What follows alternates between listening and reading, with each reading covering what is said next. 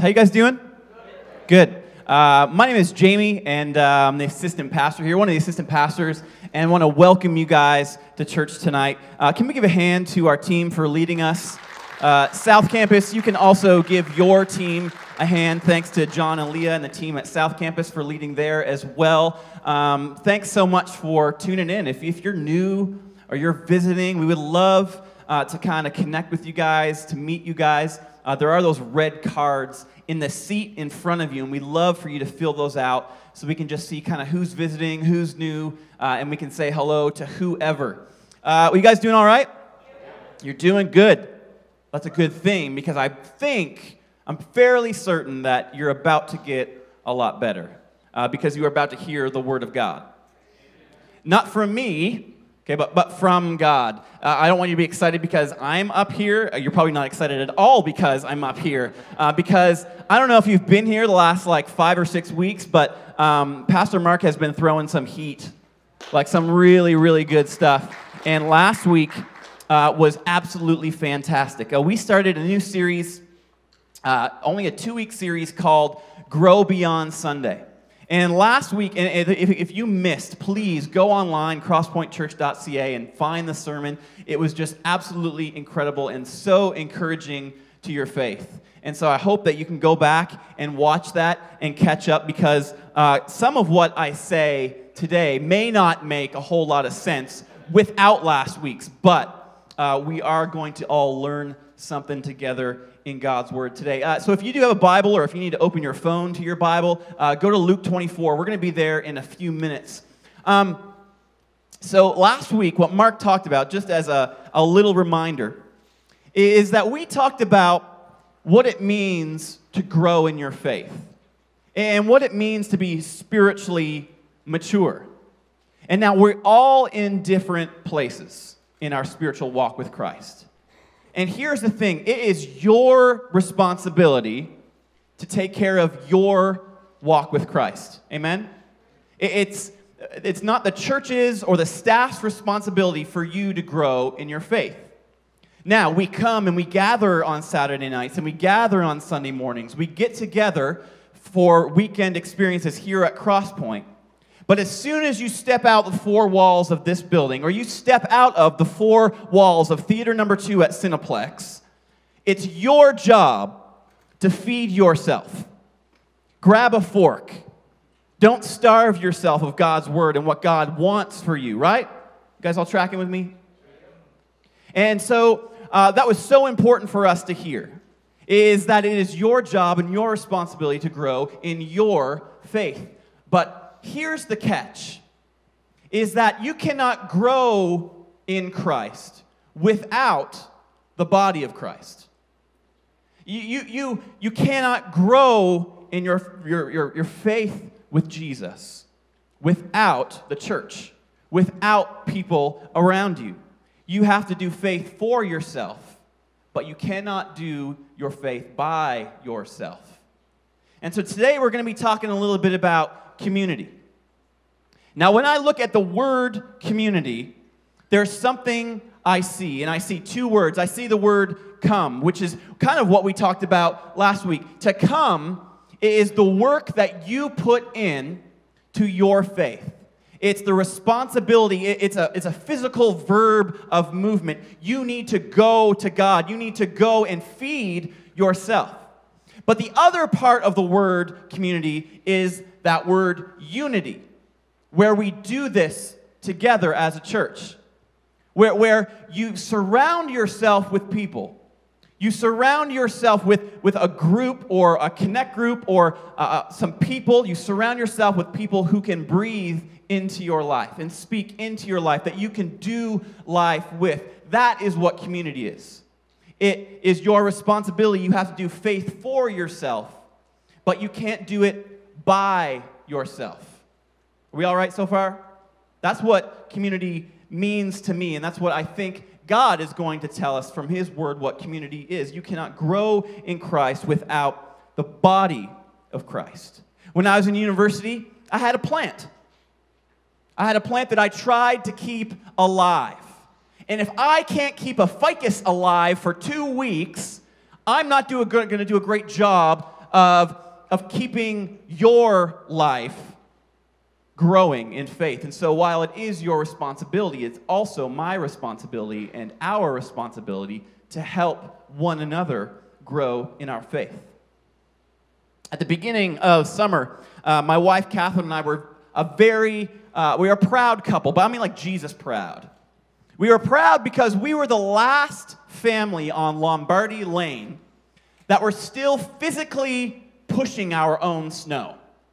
We were the last family on our street that were actually using the ancient artifacts called shovels.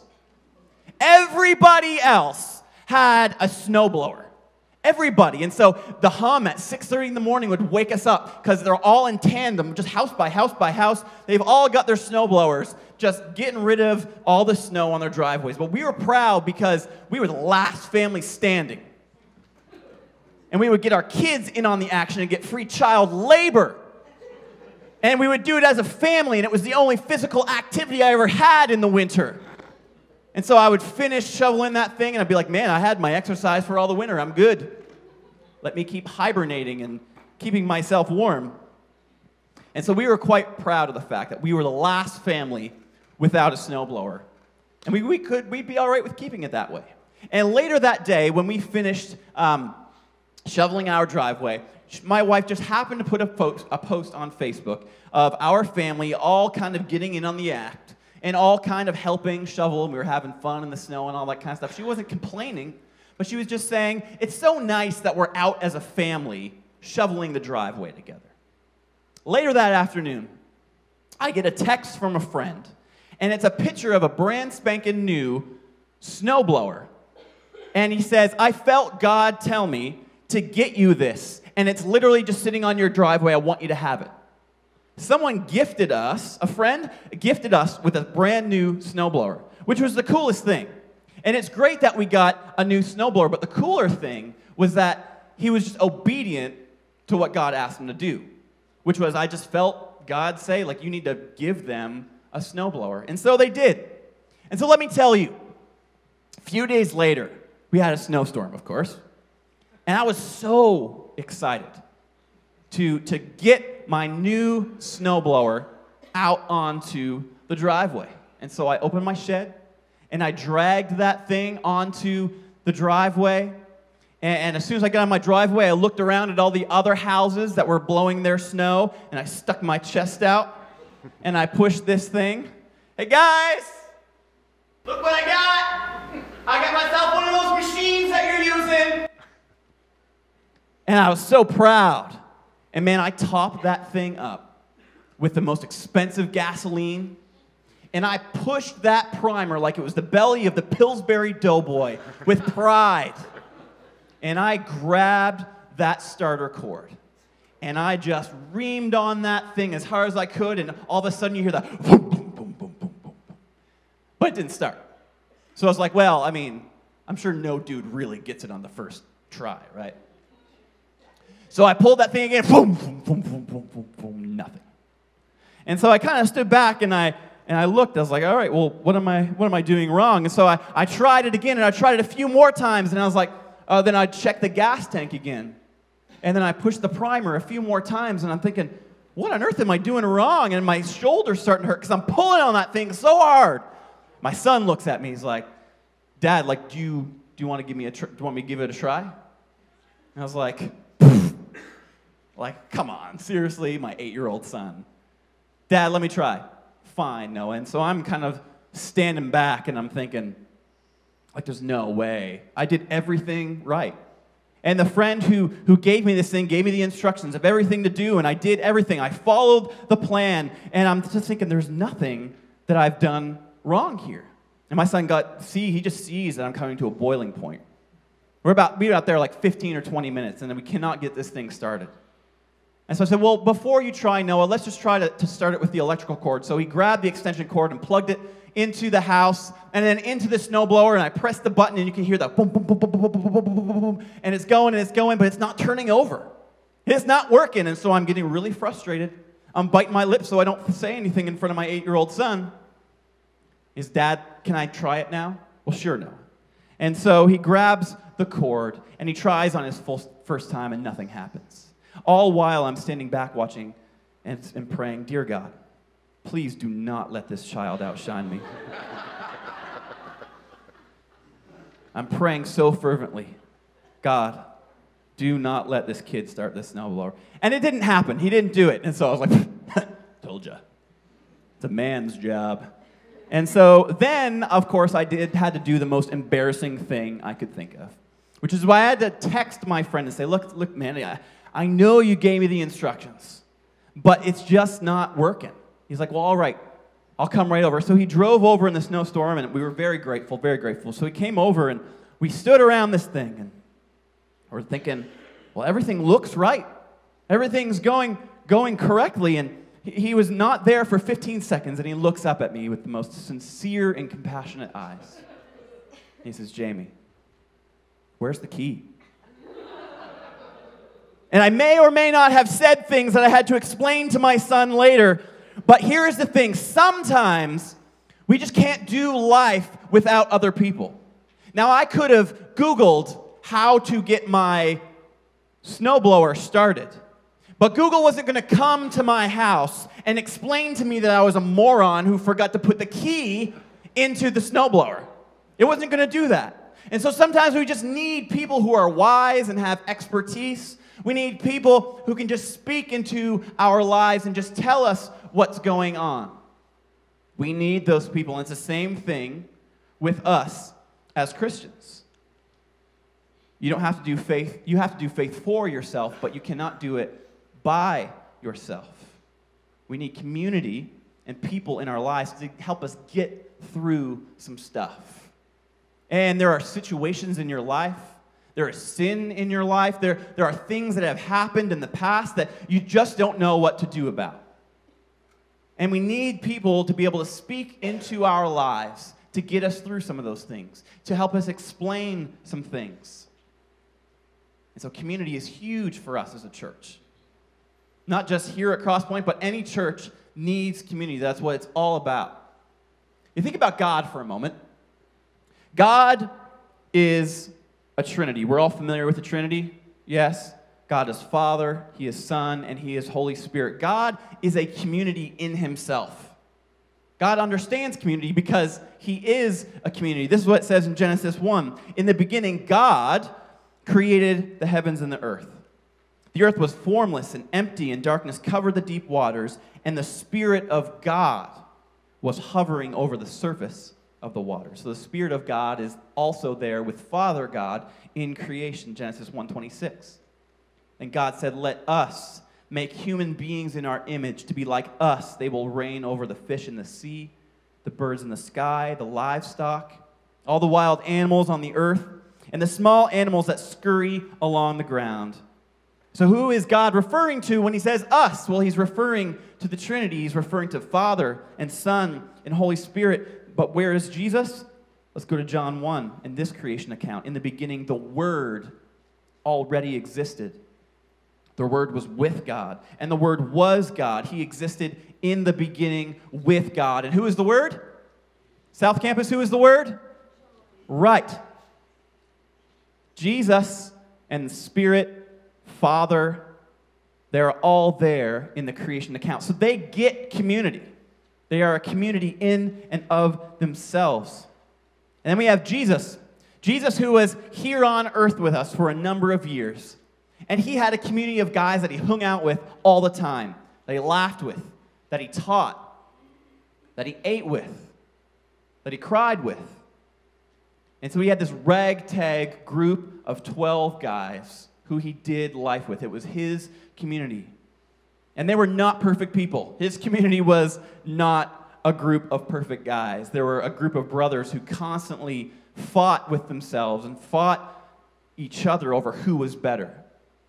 Then there was Peter, the guy with the short fuse, who even denied knowing Jesus later on. And then there was Judas, who we all know, with the greedy guy who basically sold Christ out. His community was not the cleanest of people. Yet he had community because he knew he needed community in order to teach, in order to do miracles. He had these people who he wanted to teach about himself and about Father God. And so I want you guys to turn to Luke 24, starting at verse 13. And what we're going to do is we're actually going to go through a story of Christ, where I think he just speaks to us so well on the importance of community. But before we go through this, I want to pray for us, because sometimes it's really hard for us to jump right into what God is asking us to do. Some of us, even though Jesus says some things about certain things, sometimes we just don't like to do it. And I believe in this word that God has prepared for us tonight. I believe in this are going to be some really hard things for us to think about the community that you're involved in, the group of people that you surround yourself with, whether or not you're in a Connect group, because this series is kind of coinciding with the launch of our Connect groups. Who are you doing life with? Who is in your community? Who is speaking into your life? And so I just want to pray for us. I want to pray for kind of a spirit of receiving God's word. Can we do that? God, we thank you so much for your word and its power. We believe that it is living and breathing and for us today. We believe that your word has the power to change hearts, to change lives, to transform people, to make us better and your kingdom bigger. And all of God's people agreed and said, Amen. Well, in Luke 24, where we're at is, this is actually the afternoon of Christ's resurrection. And so that morning, at the beginning of Luke 24, Mary and Joe, and some of the other followers of Christ, they want to go and visit Jesus' tomb. And they get there and they show up and they know that the tomb has been opened, that the stone has been rolled away. And they meet these two angels and they says, look guys, I'm sorry to disappoint you, but he's not here. However, he's alive and he's walking around. And so we don't know where Jesus is, but we do know what happens starting at verse 13 of Luke 24. That same day, two of Jesus' followers were walking to the village of Emmaus, 7 miles from Jerusalem. That's 11 kilometers for you Canadians. And they walked along. As they walked along, they were talking about everything that had happened. And so we know that during Christ's death was the celebration of Passover. So everyone has come into the city of Jerusalem to celebrate Passover. And while they were there, all this stuff happened with Christ. They charged him. They condemned him to death. They beat him. They spat on him. They humiliated him. And they killed him. And then they hear this rumor that Jesus is no longer in his tomb, and they don't know what's going on. And so all these people, these followers of Christ, have a heavy heart. And some of them their hopes are completely dashed because they thought Jesus was the Messiah, the guy who was going to straighten everything out for them. And so they're all walking home. They're literally walking away from Jerusalem. Emmaus is 7 miles, 11 kilometers away from Jerusalem. And so they're all walking home with heavy hearts. And what's important about that is that while they're walking home, they should be staying in their community of people and grieve with them. They should be talking about this with their community. And they should be have broken hearts together as followers of Christ. Yet these two happen to be walking away from the community that's there to help them. See, when we're so focused on our own problems, sometimes we begin to distance ourselves away from our community. We begin to distance ourselves away from the group of people who are available to speak into our lives.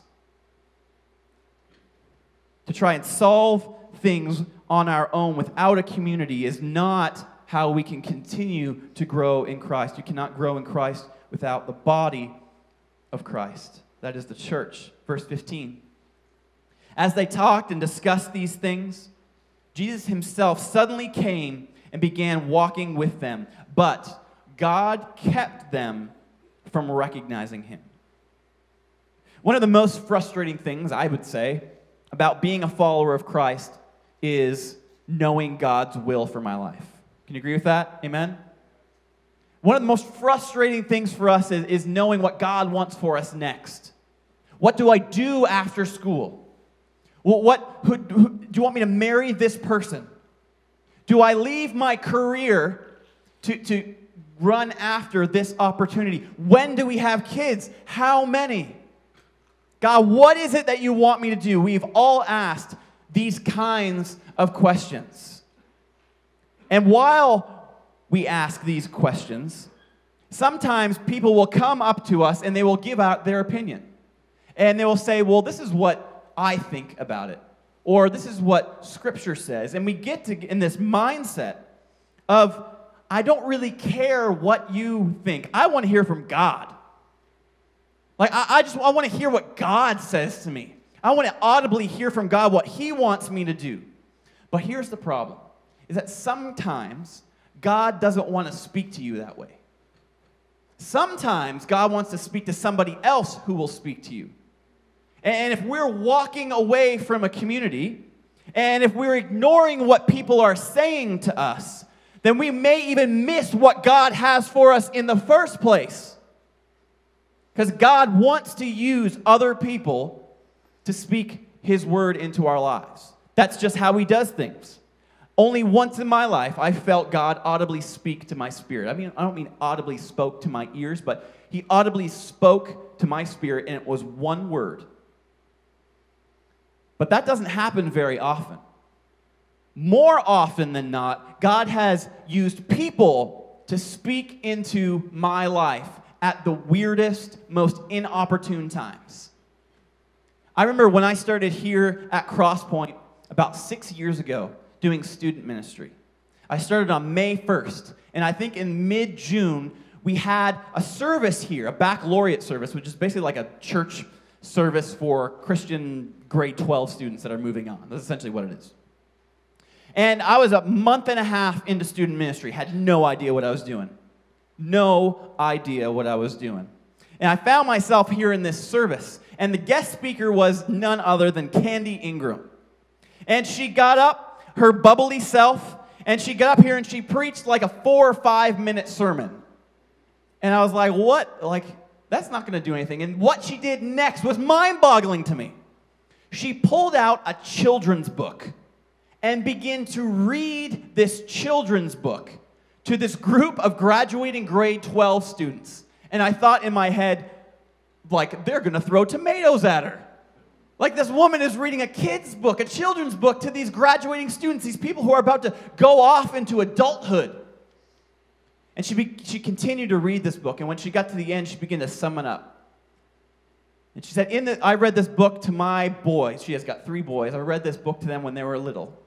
And to sum it up, the word that she spoke to the students was the simplest, most profound things I've ever heard, and sticks to me to this day. She told her boys every day, people are so much more important than things. And I don't know, I can't go back to that day and tell you how I was feeling, but I can tell you this. I remember that story and that moment. I remember that quote, and it just set the course for my ministry that day. And I felt like I just knew my purpose all of a sudden. And it was from a children's book. One of the most simplest lines. It was so profound to me in that moment that God chose to use someone to speak into my life. And I will tell you what, every day when I drop my kids off at school, and every night when my wife and I pray with them, we tell them, just remember, people are more important than things. And I hope that my kids tell my grandkids that someday, and I hope we all live it. And I hope that you will let people say the most profound things in your life when you get yourself into a community. Because that's how God wants to work. He wants to use other people to speak into your life. Because sometimes we just chalk up God's voice in our spirit to our conscience. When we hear God speak to us, we just tend to think, oh, that's probably just me thinking through things. No, that might be God speaking to you. And so sometimes what He does is He chooses to use other people to speak into your life because you just don't know how to hear God in your spirit. Let's go to verse 17. Jesus asked them, what are you guys discussing so intently as you walk along? They stopped short, sadness written across their faces. Then one of them, Cleopas, replied, "You must be the only person in Jerusalem who hasn't heard about all the things that have happened there in the last few days." What things, Jesus asked, which is hilarious because they're talking about him and what's happened to him. They're talking to Jesus about what happened to Jesus, and they have no idea it's him. Well, things that happened to Jesus, the man from Nazareth, they said. He was a prophet who did powerful miracles. He was a mighty teacher in the eyes of God and all the people. But our leading priests and other religious leaders handed him over to be condemned to death, and they crucified him. He had hoped he was the Messiah who had come to rescue Israel. This all happened 3 days ago. Then some women from our group of his followers were at his tomb this morning. And they came back with this amazing report. They said that the body was missing. They said they had seen angels who told them that Jesus is alive. Some of our men ran out to see it, and sure enough, his body was gone, just as the women had said. It's just so unbelievable that they don't actually believe it. And then comes one of my favorite lines in Jesus' ministry. He says, "You dummies." Jesus said to them, "You foolish people. You find it so hard to believe that all the prophets wrote in all the prophets wrote in the scriptures. Wasn't it clearly predicted that the Messiah would have to suffer all these things before entering his glory?" Then Jesus took them through the writings of Moses and all the prophets, explaining from all the scriptures the things concerning him. These two aren't connecting the dots. They grew up in a community of people who knew the Old Testament. They grew up knowing the prophecies. They would have known and expected the Messiah to come at one day, and Jesus shows up, and they say, "I think this is the guy. Like, I think this is Messiah. Like, I'm fairly certain." And then he dies, and 3 days later, he rises again. They're like, "Well, what happened? Like, nothing has changed for us." And Jesus walks with them for a few miles to help them connect the dots. This is what those prophecies meant. Do you get it? Do you see? I realize you guys don't know everything. Here's what I want you to do. I want you to look at the person on your left, and I want you to say, "I don't know everything." Do it, South Campus, go right ahead. I don't know everything. And now, good, that's good. That's only half the story. Now you have to look at the person on your right, and you have to say, "I don't know everything, but I know more than you."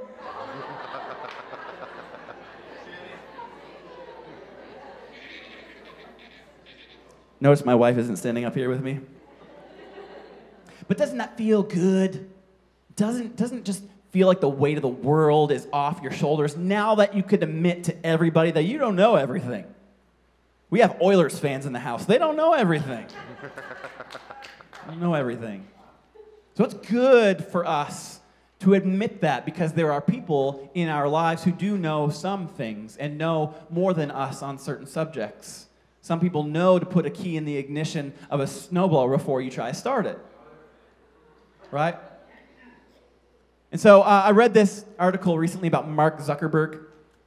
For those of you who don't know, Mark Zuckerberg is the guy who created Facebook. He's a Harvard-educated billionaire who started Facebook.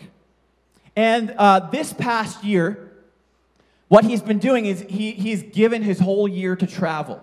And part of his year is to travel to every state in the U.S. and learn a little bit about their people and their culture. Recently, and this was just a few weeks ago, and you can read about it online, he went to Waco, Texas. And when he got there, he wanted to gather a few pastors and church leaders in the area. And what he did is he sat them down, and he hardly said a word. He wasn't there to try to sell them anything. He wasn't there to try to teach them anything. He sat these pastors down, and he looked them in the eye and said, "Please, teach me something about community." He said, I want to know what it means to be part of a church community. Well, what does community mean to you? Now, think about this for a second. Facebook is the largest online community we've ever seen in all of human history. Facebook is the largest social network of people that has ever existed. The guy who created the biggest online community, the biggest community of people in the world, is sitting down with church leaders and he's saying, guys, tell me what you think about community. Is there not any irony in that? Well, it's because we don't know everything. Even the guy who created the biggest community in the world is looking at church leaders saying, please, teach me what it means to be community, because we don't know it all. And sometimes we just need to admit that to ourselves, and we need to sit down with people and say, what does this mean to you?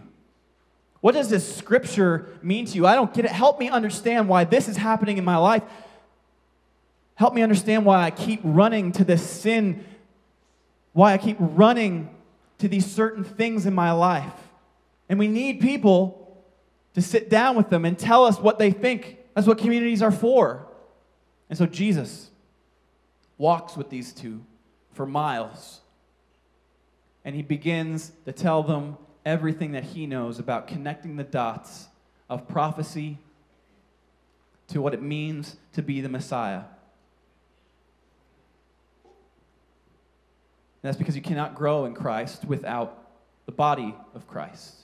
You need people around you, surrounding you, speaking the things that you don't know into your life. Luke 24, starting at verse 28. By this time, they were nearing Emmaus, and the end of the journey.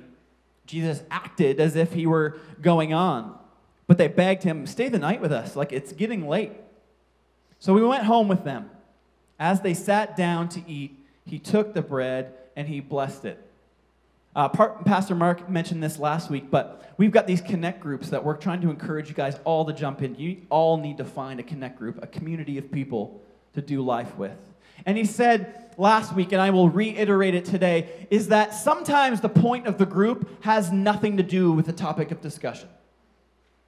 Sometimes connect groups are good. If you need financial help in your life, we have groups for that. If your marriage just needs that little something, we have groups for that. But sometimes the groups have nothing to do with a topic of discussion at all. Sometimes the most important thing that you can do is sit down at a table and eat with people and laugh and cry and just get to know people better. Sometimes eating a meal and just sitting with people is the absolute best community that you can have in your life. And that's what Jesus is doing. He's continuing the conversation with these two. He's continuing the conversation. And he's just, let's just sit down. Let's eat and we'll drink and we'll continue to talk about this more. Sometimes it's good just to sit around a table with one another. Verse 30, as they sat down to eat, he took the bread and he blessed it. Then he broke it and gave it to them. Suddenly their eyes were opened and they recognized him. And at that moment, he disappeared. Think about that for a sec. They get home after this long walk. And after Jesus has taken them through the whole Old Testament, and he's taken them through what it means to have the Messiah here with them now and what that sacrifice meant. And he grabs the wine and he pours them all a glass. And he grabs a loaf of bread and he prays for it. And as he breaks it, he begins to hand out pieces of this loaf to people. And they look at his hands. And they see some recent bruises. And they see this fresh wound on his wrists. And they see that he had some scars. And then in that moment, they recognize Christ because of his scars.